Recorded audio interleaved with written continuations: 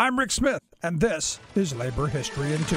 On this day in labor history, the year was 1937. That was the day Sheriff Theodore Middleton and his deputies in Harlan County shot into the house of UMWA organizer Marshall Music, killing his 15-year-old son Bennett. Music organized for the UMWA's District 19. He traveled all over Harlan County. As a district organizer, he was beaten, arrested, and evicted from company housing repeatedly. Some of the mines were organized in Harlan County, but barely. Many coal operators controlled area sheriff's departments and restricted the daily life of miners and their union representatives. Organizing drives started in January of 1937. Union men faced extreme physical violence. Organizers were tear gassed in early January. Their cars were dynamited later that month. Music and his wife were shot at and warned repeatedly to leave town. Another organizer had his door busted down by deputies and his house ransacked. Music finally agreed to leave town to keep his family safe. But on this day, upon arriving in Pineville, he learned his son had been killed in a firestorm of bullets shot into his house. On March 22nd, the La Follette Committee on Civil Liberties opened hearings into Bloody Harlan. It lasted for 6 weeks. The Justice Department indicted 69 Harlan County coal operators and law officers for criminal conspiracy in violation of the Wagner Act.